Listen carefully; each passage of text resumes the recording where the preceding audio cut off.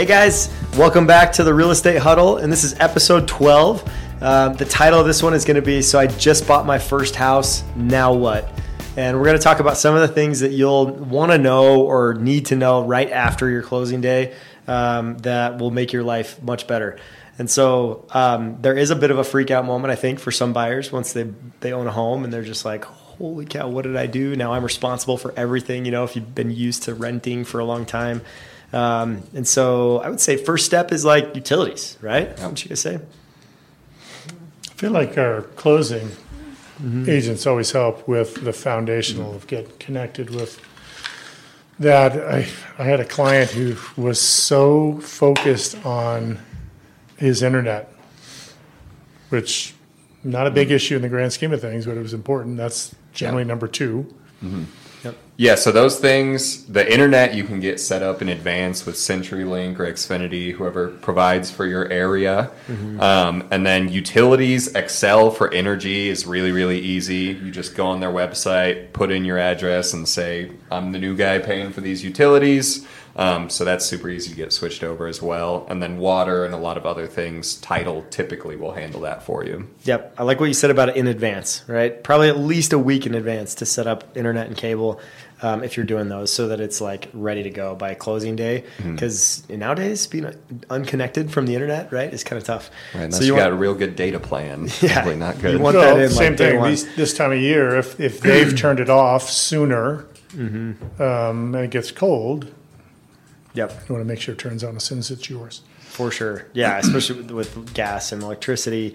You know, Xcel is the main provider here in the Denver metro area, but then you got like down south, you got Black Hills and IREA, or there's a couple different ones for electric or gas. So, you know, we always help our buyers know which ones they need to do and do it in advance so that it's all set on that day of close so that it's transferring into their name and the power doesn't get shut off.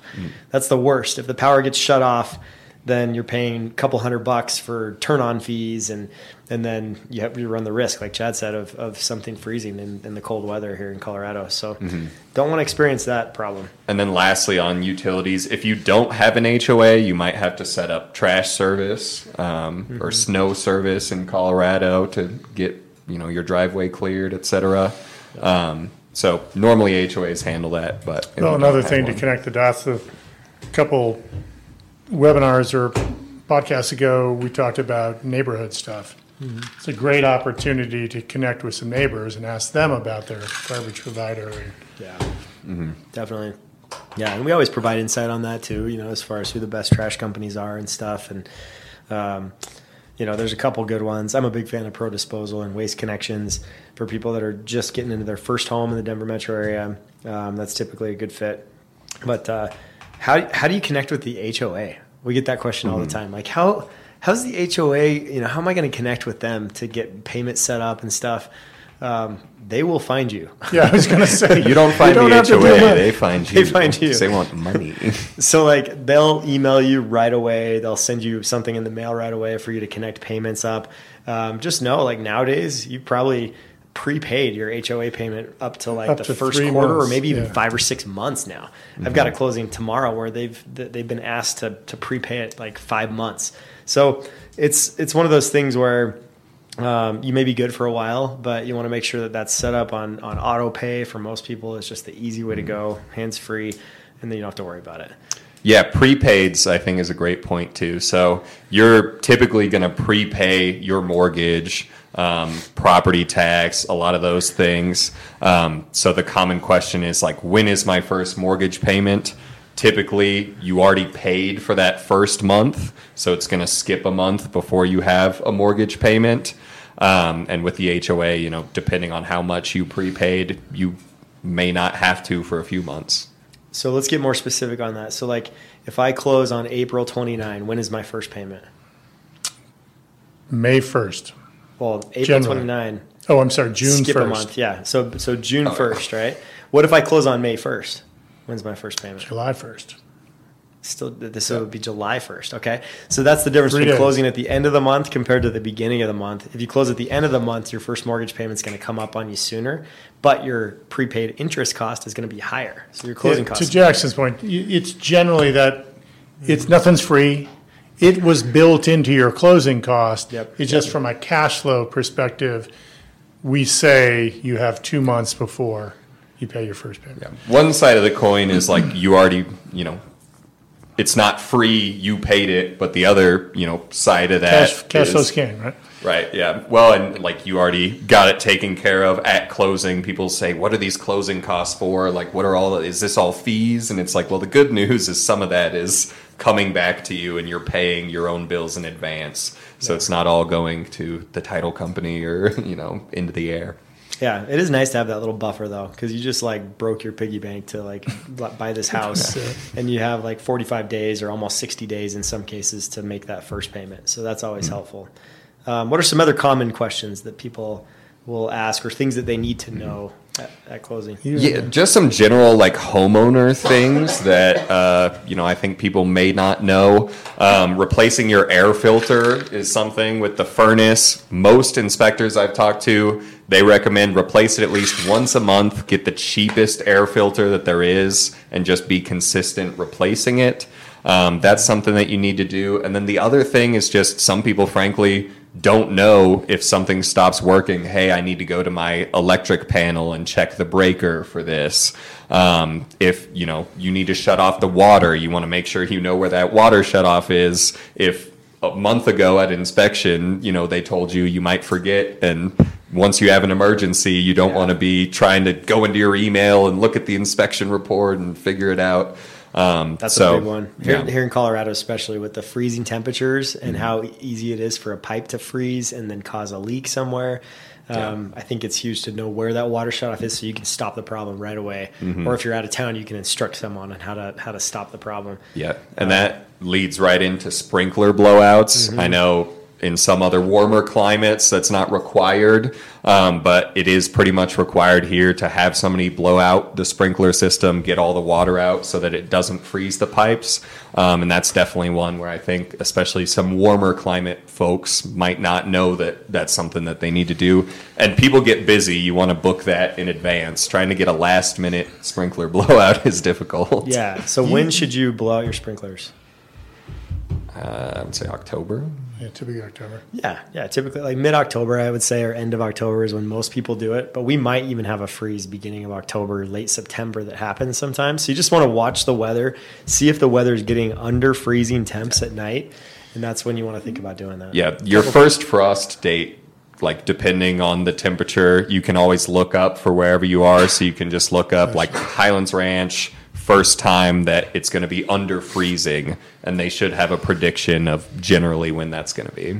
So a couple of thoughts on this. One is brand new neighbor, maybe you don't know yet, but pretty soon you're going to know who that neighbor is, the guy who's always on the front end of things. Keep an eye when he turns his water off.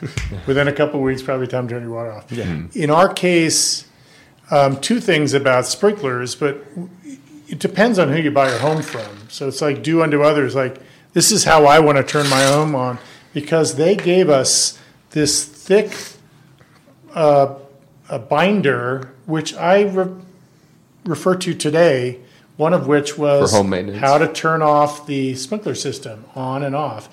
We also, the benefit of us, we have a slope that we don't need to have it blown out because we have the benefit of gravity. You may have that now when you're when you have the walkout basement. Yeah. Anyway, but think about that on the flip side, because you're kind of beholden to whoever you're buying your home from at some point. You can ask a lot of questions, or we, your agents, can ask a lot of questions and try to extract this. A lot of times they will give you a large portion of these questions that you may not have answered yet. Yep. Yeah. And that's kind of what I'd like to do when I move on, is pass that along. Yeah. And it just reminds me, in terms of getting stuff done early, there's, a couple things that you can do. I would say ask questions during inspection. That's your one time where you have an expert on the systems of your home right there. And so if you have any questions, don't be shy or embarrassed to ask. That's definitely your opportunity. And I know that buyers who take notes during inspection and ask questions typically are not the ones who have like the emergency where they say, "Oh man, I didn't do this." So we can't speak for all inspectors. Yeah. Different people, different strokes for different folks. But we have several that we use who are perfectly happy to have the homeowner there, almost looking over their shoulder, taking those notes, and they'll point out that's the water shutoff. Yep. This is where the sprinkler system is. This is the first box. Here's the secondary, panel they put when they redid the basement, things like that. Yeah, definitely. Yep. Yeah, and that's one of the things is your furnace, right? It's such a big component of your home.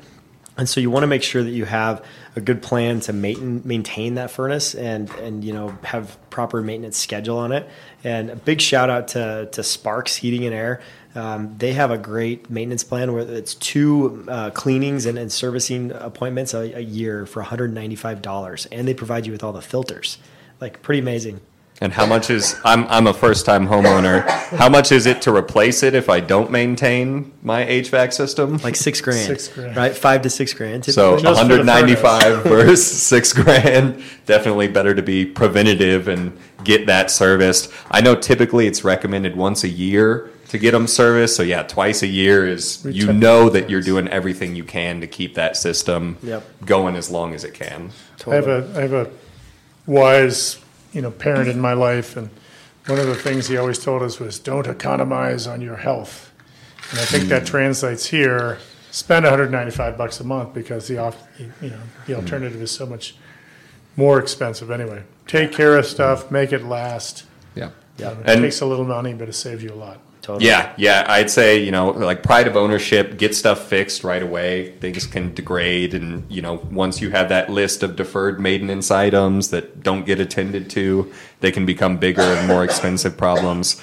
And then just another thing that some people honestly don't think of until they close on their house is, where's the mailbox? You need to get your mail key. You need to know where you're going to go to get the mail. I've had people, and I've told them where the mailbox is, but they have that moment right after closing where they're like, wait, where do I go to get my mail? And I'm like, down here to the left, So just stuff like that, where taking notes, doing stuff proactively, and listening to a podcast like this, knowing what to do, will definitely help you and save you a ton of money.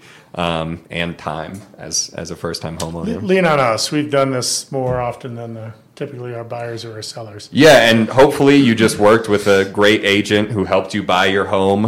That's another thing. If you need an HVAC person, a plumber, an electrician, we work with those people all the time. We know who has a good reputation. Typically, we can probably get you better pricing as well. So ask your real estate professional. If they know what they're doing, they should be able to recommend people to you, so that you don't just have to go through Google and read a bunch of reviews and be like, are these reviewers crazy, or is this like a bad tradesman? So much better that way. So you'll get some your mailbox will blow up, by the way. Oh, yeah. As soon as you buy a house, mailbox goes crazy. And when that happens, you get some funny pieces of mail, right? One of the first ones is you'll get like 6 different offerings for like a copy of your deed, right? So be aware of that. That's kind of a spam thing that goes out, and it's legal because they are providing a service, but they're charging you like $80 for a copy of your deed, which is free. You can just call your title agent, call the title company, and they'll give you a free copy of your deed. So you don't need that, but you'll get bombarded by that. You'll get a ton of offerings for mortgage, life insurance, basically. Those are some of the common ones that I saw all the time. And I'm not going to tell you not to do that if you want to be extra protected, to have your mortgage paid off in the event that you pass away. But I got so many of those. It was like every day I was opening another one. And then just ads, coupons. Some of them are good. Like some of the coupons are like, man, I want to save that. Well, for like blinds or like typical new homeowner items, you will get coupons. Yeah. Bed Bath & Beyond. Are you old? Bed Bath & Beyond, that's a past thing. Do you guys remember the Welcome Wagon? Do you remember the concept? No. The Welcome Wagon, the concept was this literal basket that they would sell to real estate agents. They would deliver it to the new homeowners, full of all those offers, full of some tchotchkes and some snacks and such. But basically, it was the turnkey. What it became is, you're moving into a house. What do you need to do? Here, plus save $25 at Applebee's and such and such. Yeah. Years ago, remember I was talking about AOL in the sort of local days? They purchased the Welcome Wagon.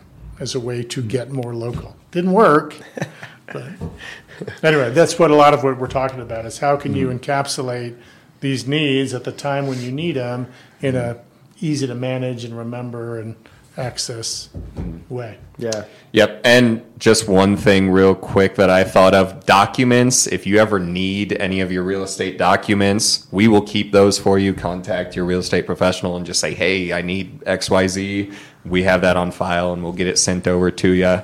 I know that's another one where sometimes people aren't the best about saving everything during the buying process. And so later on they'll say, hey, do you have a copy of this? So that's definitely something. Just contact your real estate professional and they can help you out Certainly with that. within RE/MAX, that's a big service we provide. And then, last two things I would say is, like, if you work with us, we love to throw a housewarming party for you so that you can, now that you're closed, get to meet the neighbors, have some people over.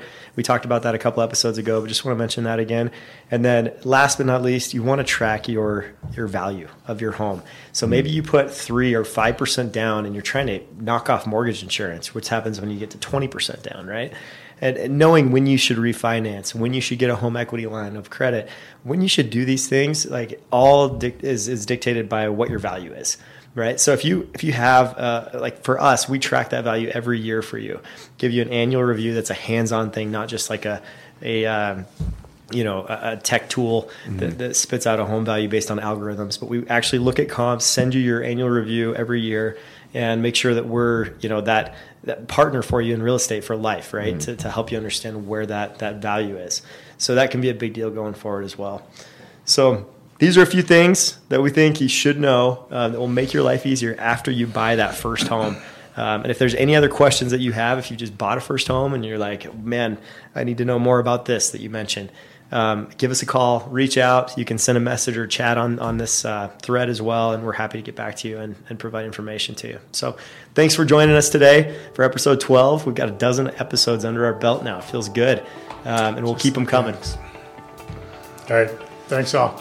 All right. Great. Awesome.